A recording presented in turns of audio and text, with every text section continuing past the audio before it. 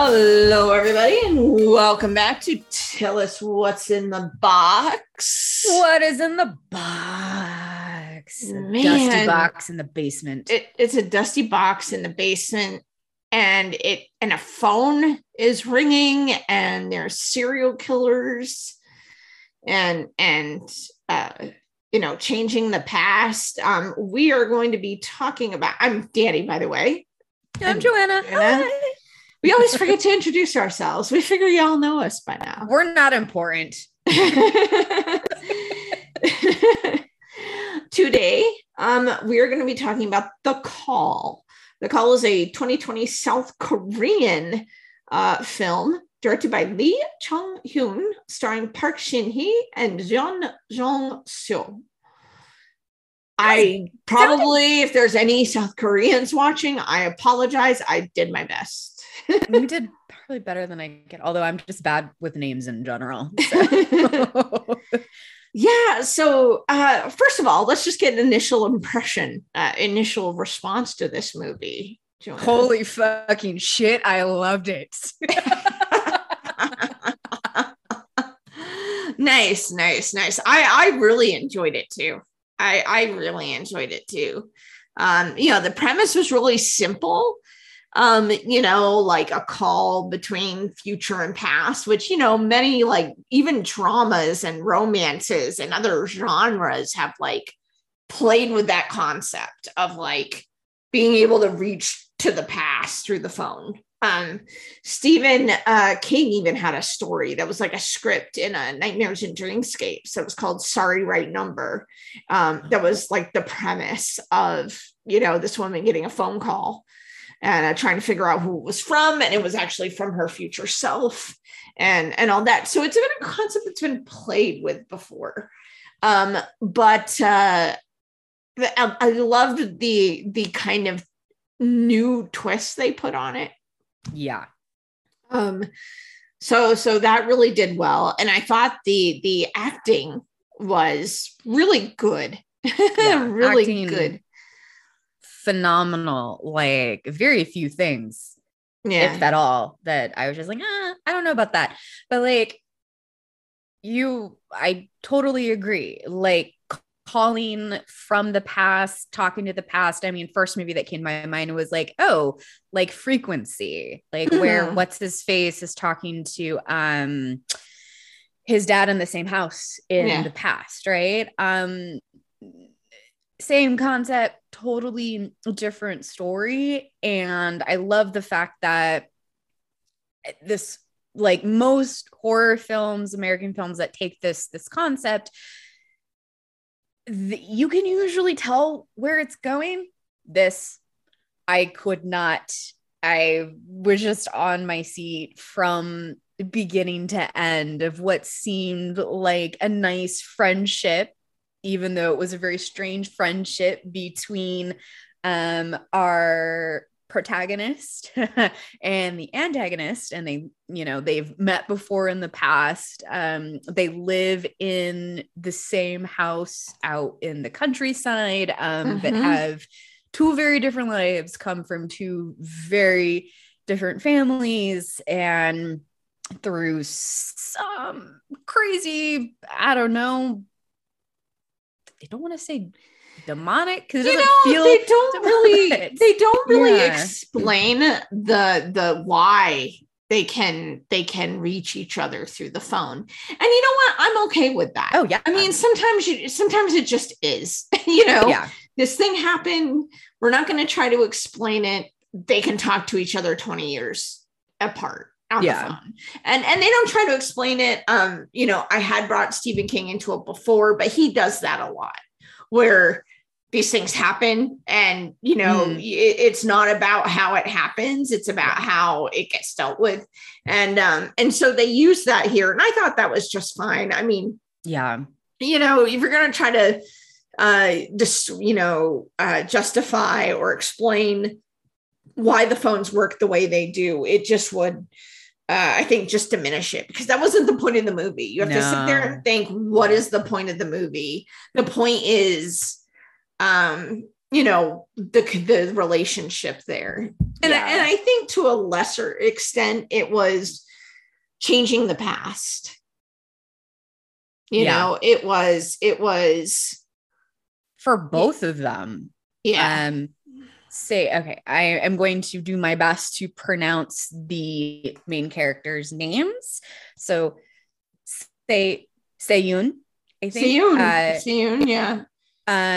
She is the protagonist of the story. We open with her going back to her childhood home and moving in. We learn that her dad passed away in 1999. Her mom is now in the hospital. They don't really say what she's doing there.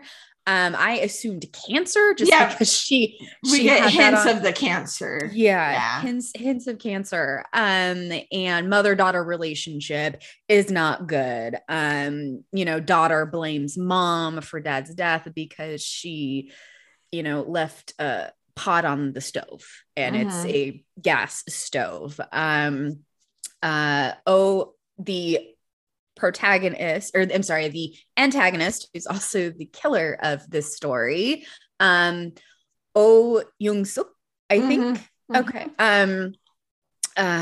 She lives in the house with her stepmother / auntie, and auntie is this crazy kind of like shaman that they call her. She believes that her niece is possessed, keeps her locked in the house, etc., etc. So when these two women who are coincidentally exactly the same age, when they start talking through the telephone, they realize that this is what's going on. So they start trying to change the past for the other person. But of course, when you mess with the space-time continuum, nothing ever goes right. So anywho.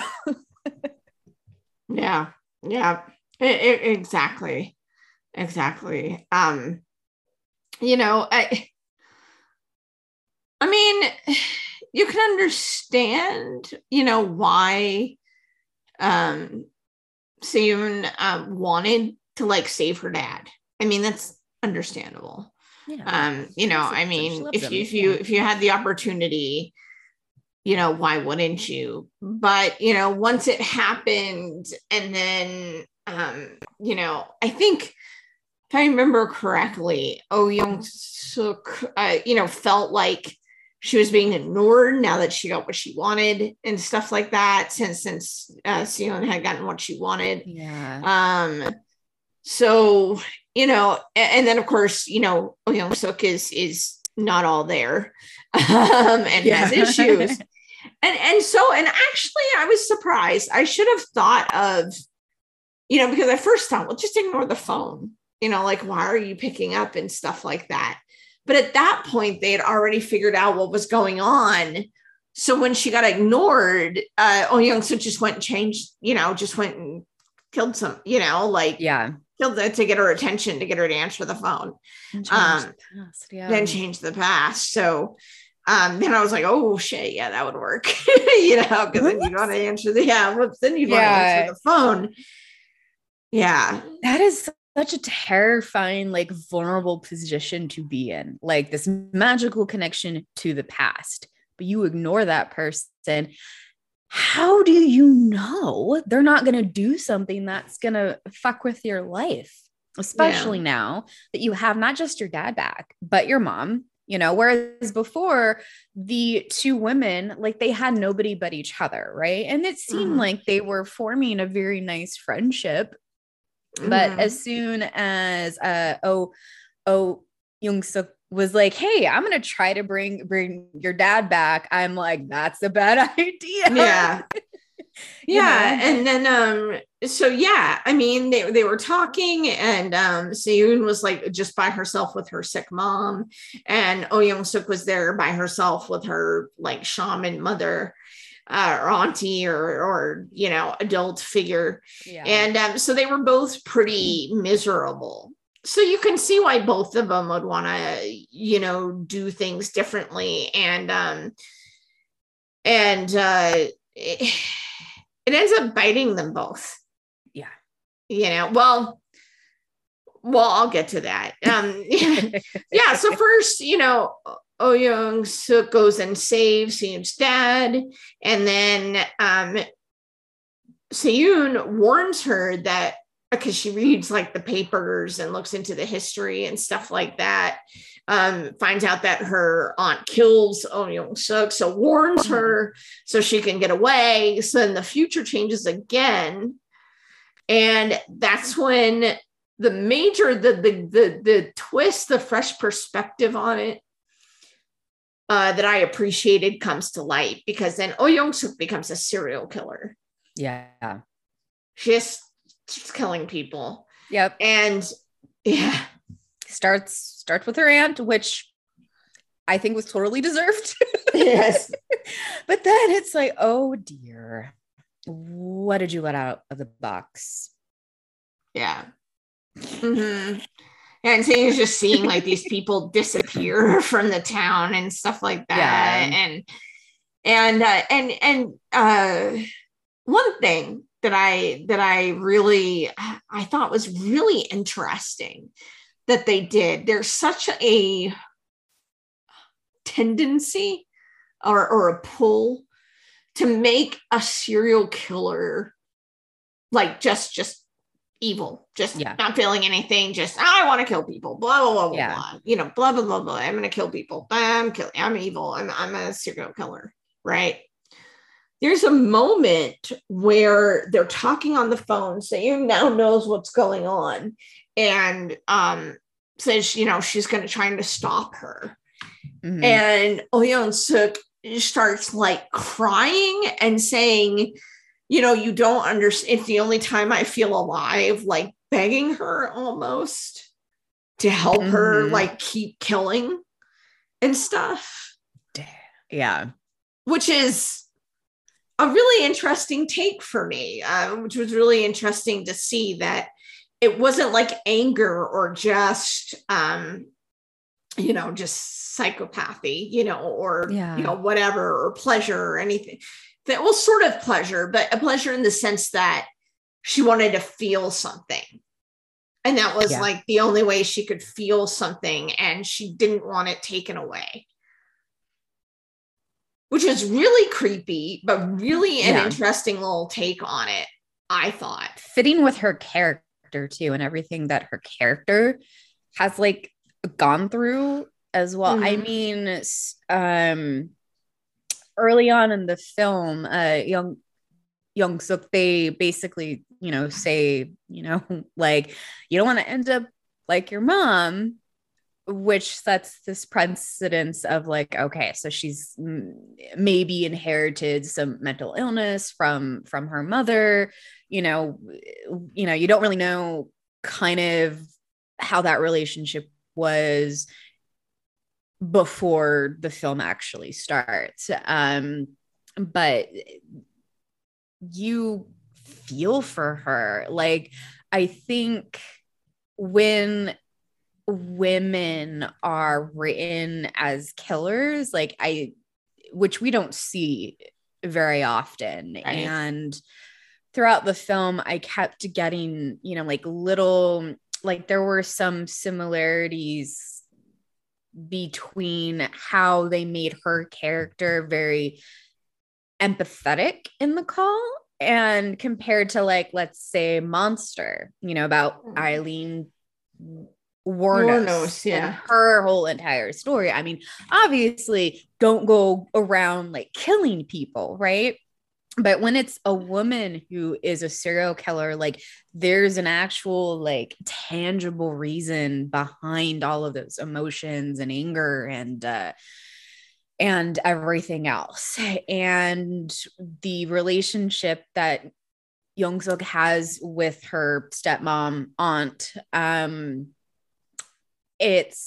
found it was a very extreme representation of familial culture or cultural relationships between children and their parents, especially daughters and their mothers. I I am not of Asian descent. I do not hail from South Korea. I could only relate to my experiences kind of growing up with a Italian mother and an Italian grandmother, and the pressure that gets put on like the younger women in the family, especially being like the eldest, like woman, and just a lot of those demands, having the phone like taken away, being locked in your room and things like that.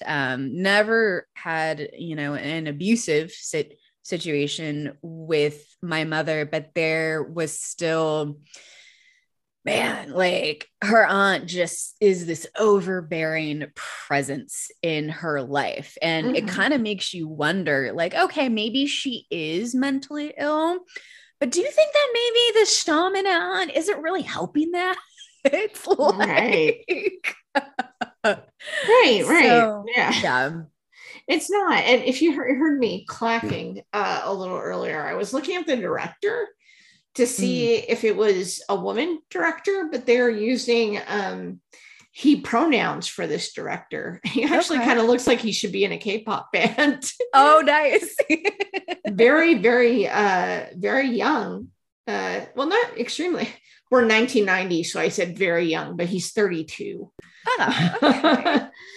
Which isn't very old. And he was the director, and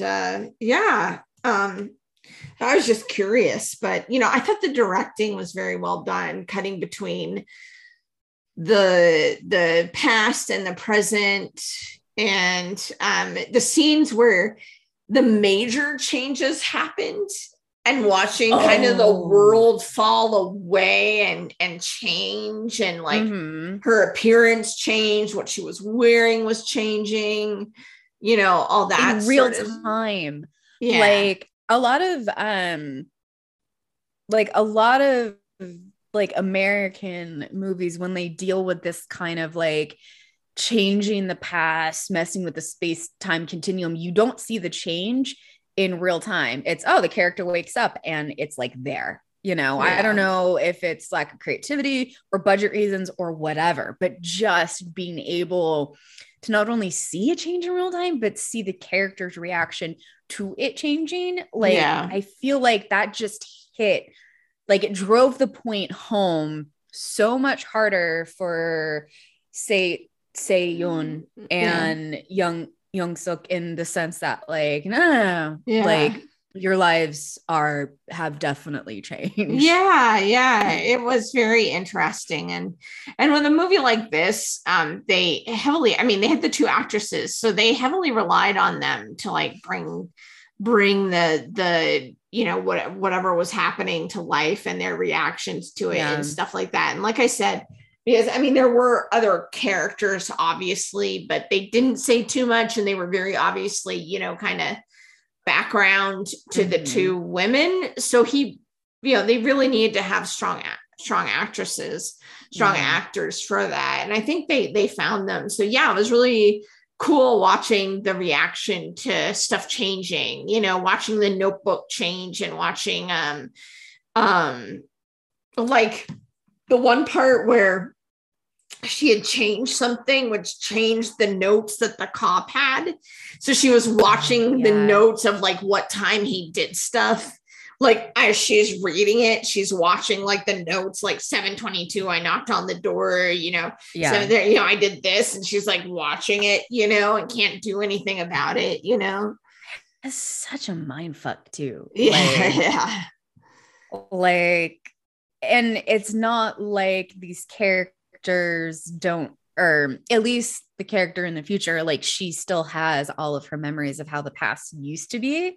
So to have to deal with like this new reality, as like great as it is, like how do you navigate that? Especially when you have a serial killer in the past, and the only way that you're communicating is through the phone, which, to go back to your point about the actresses, like creating that relationship without being in the same room.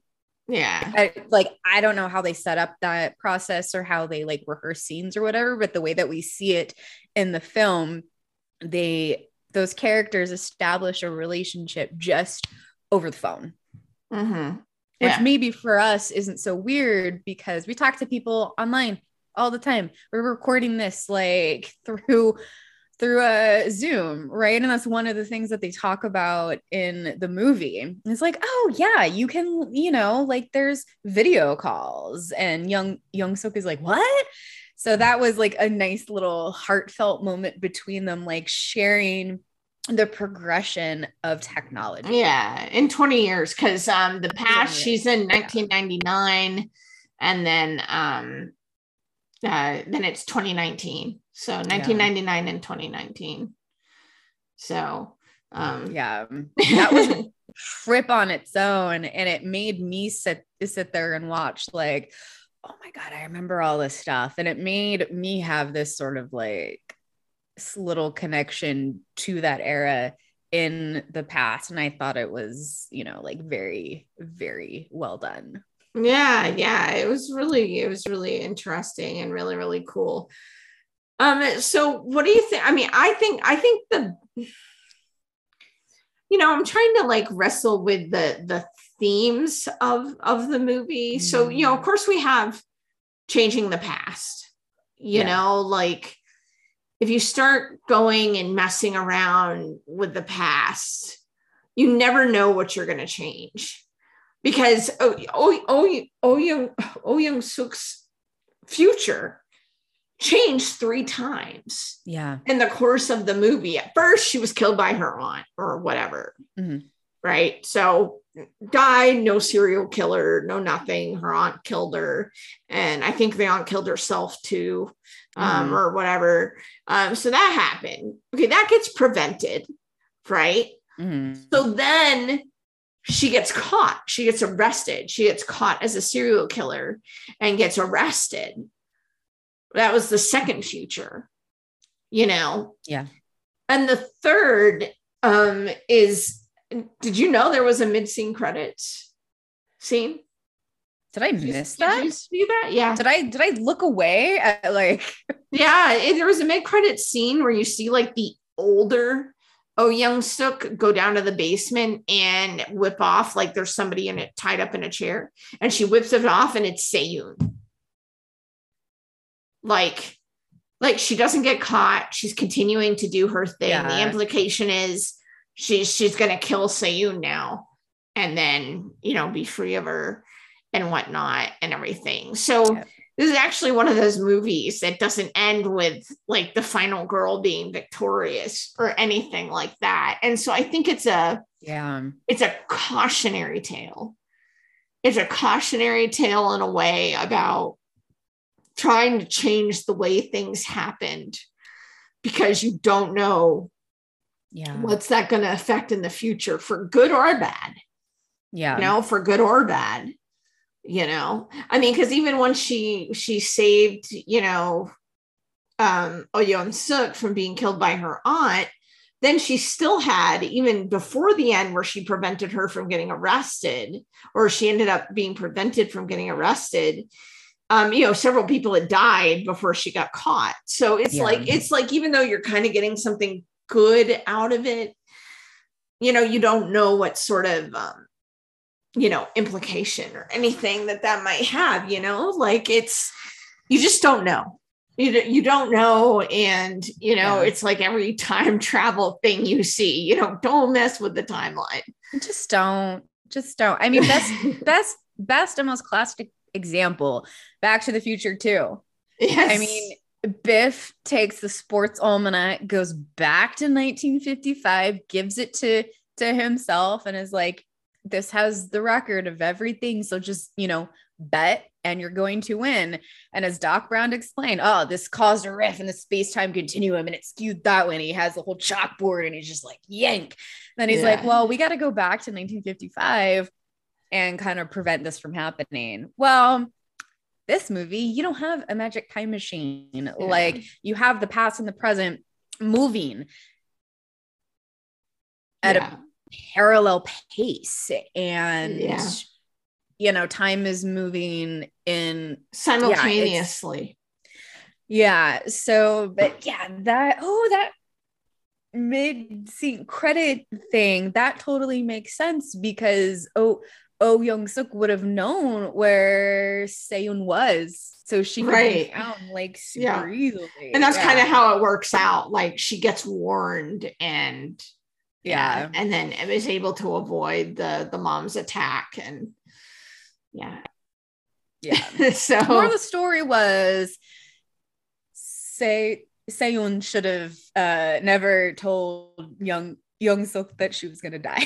So, just keep it to yourself. But our protagonist is a very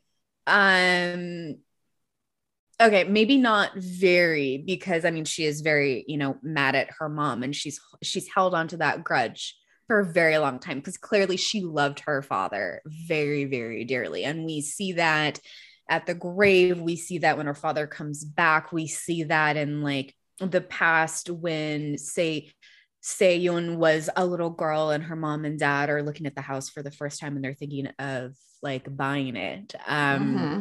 I just completely lost my original train of thought. Yay. Well, you were talking about whether Seyun was like good, I think. I mean, like being honest, like she shouldn't have told her that she was going to die. And then you were kind of like, well, I mean, but clearly it wasn't in her character too, because, she was extremely grateful that Young Suk that she did anything at all. She escaped her house from her extremely abusive stepmom aunt, took a bus and, did something to like, basically went like made that like change the past for her friend.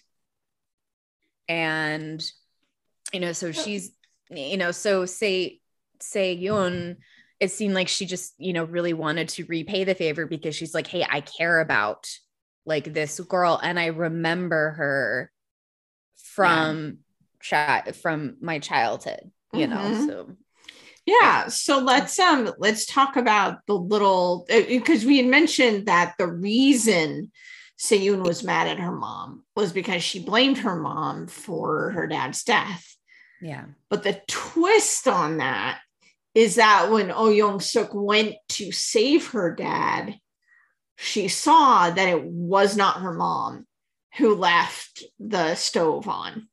That Seyun, as a little girl, had gotten up. She'd been watching cartoons. Her dad was asleep. She got up and turned the oven on, turned the gas on herself. And that's what caused the fire. So she didn't even remember it like correctly and like blamed her mom when it wasn't her. It wasn't her mom. It was her. I mean, she was a kid, so who can blame? But it's like this whole thing of presumption and, knowing the truth, why do you think that was put? What do you think?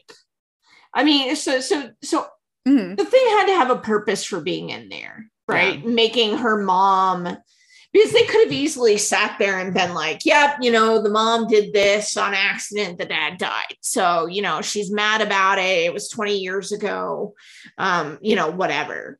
But why did they make it Young Seyun? Like, what story purpose do you think that serves? Like, to have it be her, in fact, and her being mad at her mom for not, a reason that's true, for like not something that's true. I mean, clearly her mom never, like, I'm not sure if her mom like knew that she didn't mess up, Yeah, I mean, I guess that's the question, right? Like, did the mom know and like remember, like, no, I turned that off? And just didn't want to tell her daughter so she wouldn't have that burden? Yeah. Or did she think that she did in fact leave it on before she left? Exactly. Because if she knew that her daughter like was the cause of it, like holy cow, that is a mother's love, just keeping that inside and dealing with the hatred coming from your daughter for like all of those years. Yeah. You know, and I think maybe the lesson that we are supposed to take away from that is, you know, we are human. And I mean, yes, it's very easy to blame somebody, you know, as being the cause of somebody else's death, especially somebody that you love, but clearly life is short, man. Like, Yeah. you know, It was a long time. It was like 20 years. So, yeah, you know, 20 it was a years long is, time to deal with that. But yeah, I think you're right. I think it's better. I think it's better of the two options, you know, yeah, like the mom didn't know, think she made a mistake. yeah, And, you know, or she did in fact do it. I like the idea that she knew and just didn't tell Sayun. yeah, I think that creates a more powerful message because she thought, because I think her whole thing, I'm processing this as we're sitting here talking, because I think yeah, her whole thing was she wanted her dad. She felt like her dad understood her. Her dad loved her mm-hmm. and stuff like that. And she was so caught up in that she didn't realize that she had a parent right there who still loved her. Yeah. She was so focused on what she had lost when she was a kid that Yeah. she didn't realize that she still had her mother who loved her enough to lie and take on her, you know, Sayun's bitterness and stuff like that, so she wouldn't hate herself. Yeah. Or feel guilty herself, you know, Yeah. because she was a kid, you know. So I think when she finds that out, it's like she realizes that her mom loved her the whole time very, very deeply to do something like that. Yeah. You know, heartbreaking. Like, yeah. So I think it does work better if that's the deal. Yeah. That the mom knew and just didn't say anything. And so I think it does drive home that, you know, Sayun was so focused on like fixing the past and fixing what she thought went wrong and stuff like that. She didn't realize that she had, you know, she had something there, you know, she had her mom still, and, you know, they could have a relationship and still be a family, and that, you know, too focused on the past. And, you know, whereas Oh Yeon-suk was too focused on the future and trying to like spend so much time, you know, trying to figure it out. But in the end, it was, you know, Sayun's fear of the past that allowed Oh Yeon-suk to like break free of the fates that she had in store for her and stuff. So I think, yeah, I mean, I think that's a bigger message. Like, just processing it in my head right now, that holding on to the past and focusing on that is only going to lead to pain, you know? Yeah. And trying to change it, you know? You got to find a way to like let the past go. I mean, I'll let it go, because when you deal with somebody's death like that, it never goes away. It just becomes a smaller thing that's easier to carry around with you. Sometimes you accidentally bump it and you remember that it's there and it hurts a little bit, but it's not as big of a burden, right? Unless you make it that, right? In the case of Young-suk, that kind of trauma is really hard to just let go. But it's interesting because they are two very different women, like literally from two different times, two different upbringings. But I think, and I don't know if I can articulate this very well, but it feels like to me they both were there, like needing to learn the same lesson, and they both kind of didn't learn that lesson. Mm-hmm. Yeah, I don't know if that makes any sense, but if we're going, if we're going with the whole thing of like, this is a cautionary tale, I mean, there's these, like, you know, two women from two totally different worlds, and yet for their lives to be better, they need to take away like the same philosophical message, but they're not, right? As you said, one is too fixated on changing the past, the other one is too fixated on changing her future, which you can't do without screwing stuff up.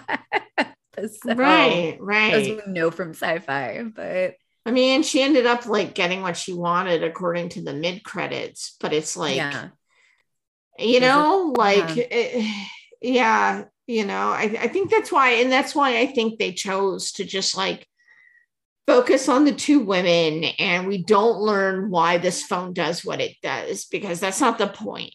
No, we don't need to know. Yeah. It's just a thing that happens.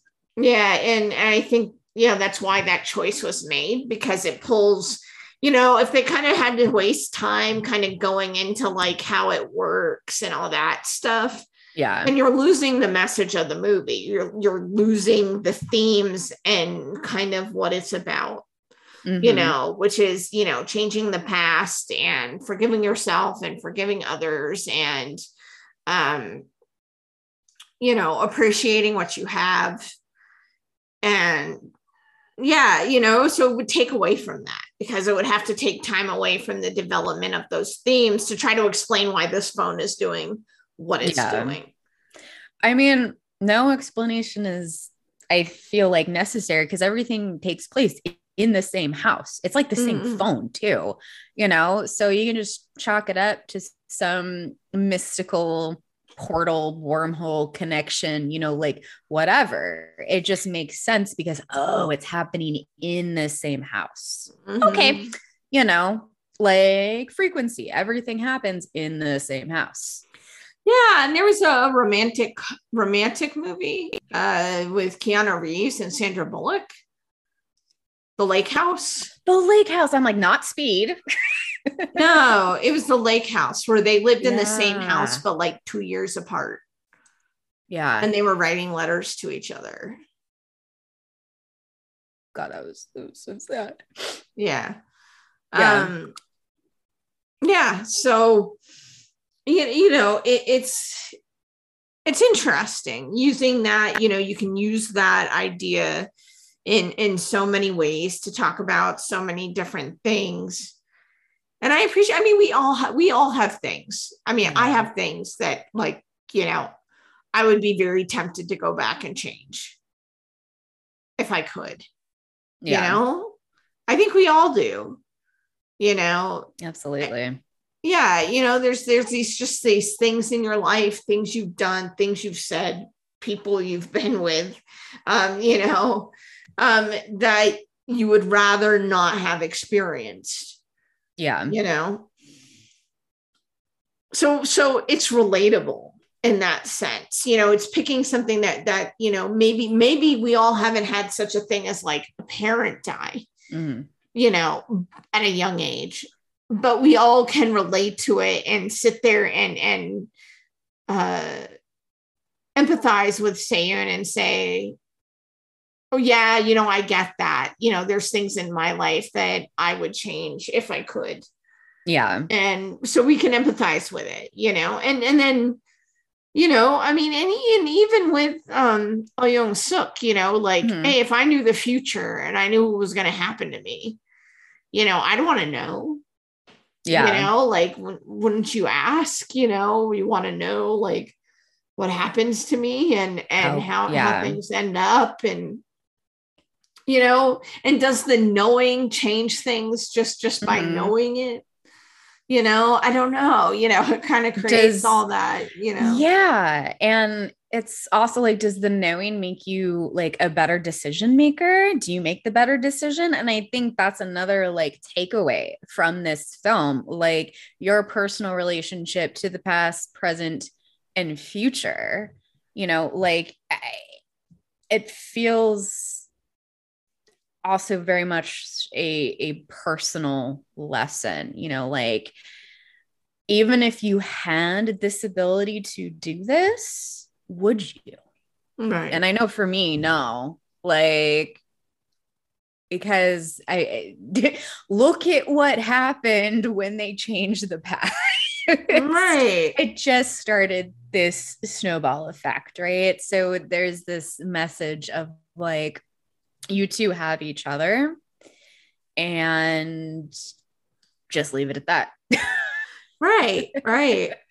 So let's talk about, because we're talking about kind of the premise and the themes and stuff like that. So the relationships here, like, the main ones are between Se-yoon and her mom, and between Se-yoon and Oh Young-suk, and stuff. So, I mean, what do you think of what is the relationship between Oh Young-suk and Se-yoon, do you think? Like, how would you describe it? Other than very dysfunctional. I feel like if they hadn't tried to change the past, I think they could have just been good friends until Oh Young-suk, was murdered by her aunt. And at least Oh Young-suk could have had some happiness, a friend, until the end. Whereas now that they've gone back and changed the past and the future, Oh Young-suk she isn't better off now that she's gone down this road, and that Se-yoon told her what was going to happen.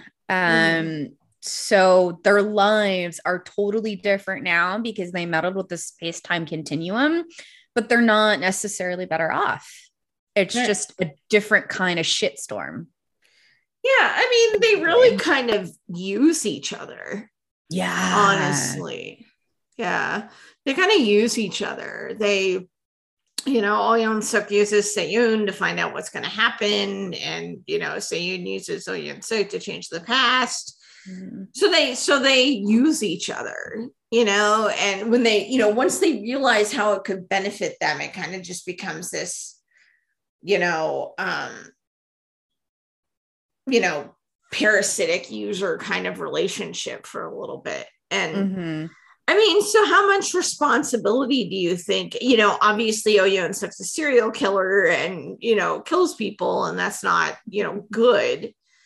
But like, how much responsibility does Se-yoon have for what happened?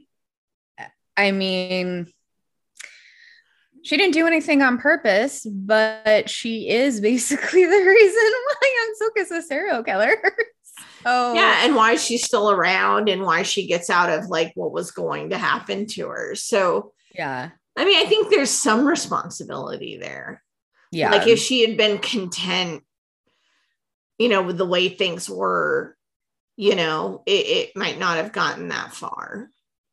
Yeah, Se-yoon could have just had a nice life with both her parents, just excuse me, out in the countryside in this beautiful like brick mansion.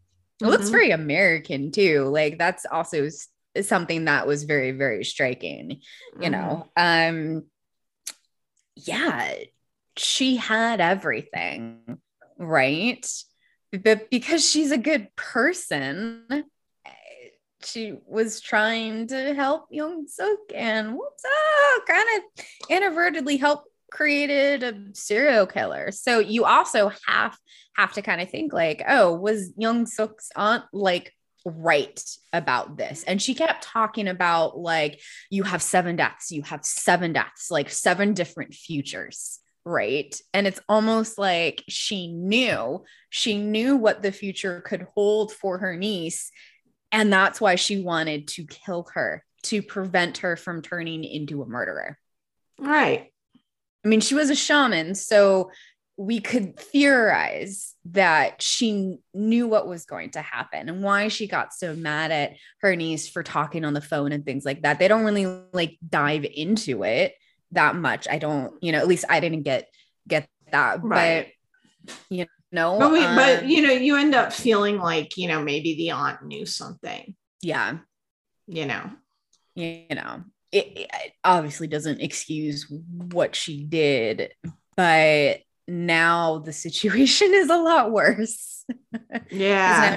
because now more people are dying. And as you mentioned earlier, people are starting to disappear from the town. Oh, hey, guess who killed them in the past? That's why they're not here. Mm-hmm. Yeah. Yep. So to save one person, to bring Se-Yoon's dad back, one life back, resulted in how many deaths? Right. So you got to imagine that she's kind of carrying around like some guilt there, like now these other people don't have their family member, but I have my dad back. Mm-hmm. Yeah. That's a mind fuck. Yeah. Right. Exactly. Was it worth it? Probably not. Probably not. I mean, looking at the grand scheme of things, things are supposed to happen the way that they did, but there's always that emotional need to want to go back and change things that are different, because your world is your world. Yeah. Yeah, and we already kind of talked about Se-Yoon and her mom like not having a good relationship, and her mom being sick, and we speculated as to why that was, that Se-Yoon blames her mom, but her mom was protecting her and stuff like that. So I think she's a very complicated relationship with her mom, because she blames her mom for her dad's thing, but it's still her mom, and her mom's sick, so she still wants to take care of her and stuff like that. Mm-hmm. But she feels like she's missing. So they're not connected to each other. Yeah. They're not communicating. They're not, feeling for each other and what each other is going through. They don't really have much of that connection there. They are, estranged from each other in a lot of ways. Yeah. So I really think, I mean, it was interesting. I mean, we've talked about kind of the theme of it and the premise and the kind of twist that they put on it, and the acting and all of that. So yeah, I mean, in the end, I really enjoyed it. I mean, clearly there's a lot of meat in this film. So much philosophical stuff too. And again, like a lot of the things that, that we've talked about in the past on this podcast, there's a lot of stuff that makes us think like, oh, what is my personal relationship with the past and the future? If you're sitting there watching it going, I would have totally have done the same thing to try to bring my dad back. You got to ask yourself like, okay, like why is that something that you want?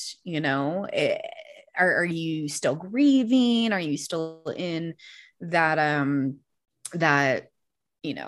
process? I mean, it really is that they haven't really processed their grief, perhaps. They haven't really processed the situation and processed it. So that's why they're kind of still hung up and estranged from each other. Like they could have supported each other.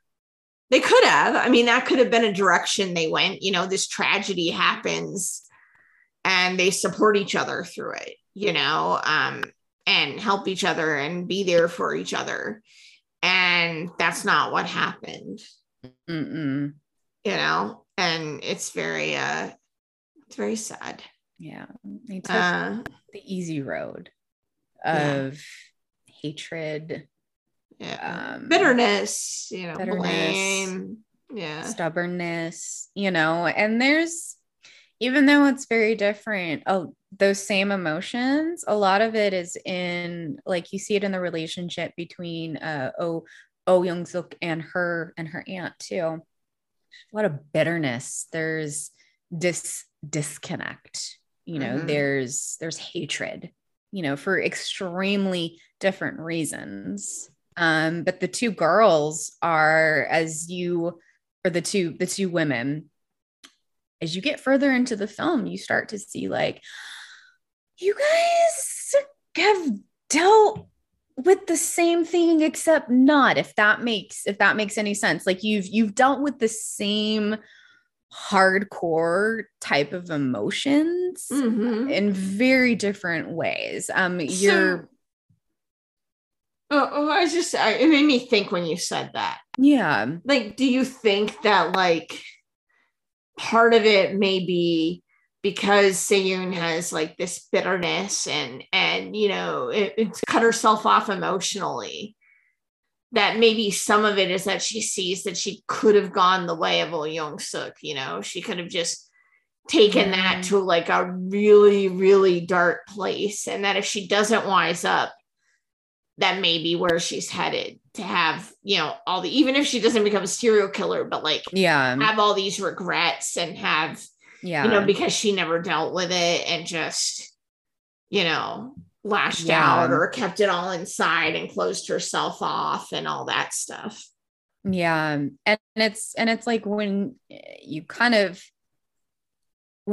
choose to do that, usually there's very few emotions that actually break through. And those emotions that do break through, they're all, like, extreme, not very good emotions, right? So circling back to what you said about Young Suk saying, I have to kill to feel alive. It's like this cathartic sort of release for her. And it's not good. It is obviously not healthy at all. But when you go through that much trauma and you only experience, like, a certain, like, very specific emotions for a long period of time, that kind of becomes your default setting.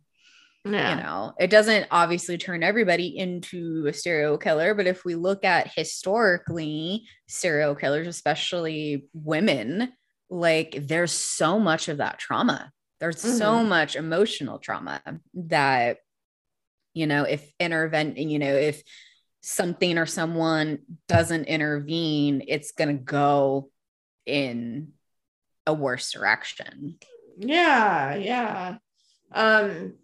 For sure. And perhaps Se-yoon feels a little bit the same way. Like, maybe she doesn't feel like she's quite alive, because she's closed herself off and not really living life. So, what we see is two versions of what trauma can do. Yeah. Two trauma, versions of loss, sadness. Yeah. Of what that can do and how you can handle it and all this stuff. So, yeah. So, I mean, any last thoughts?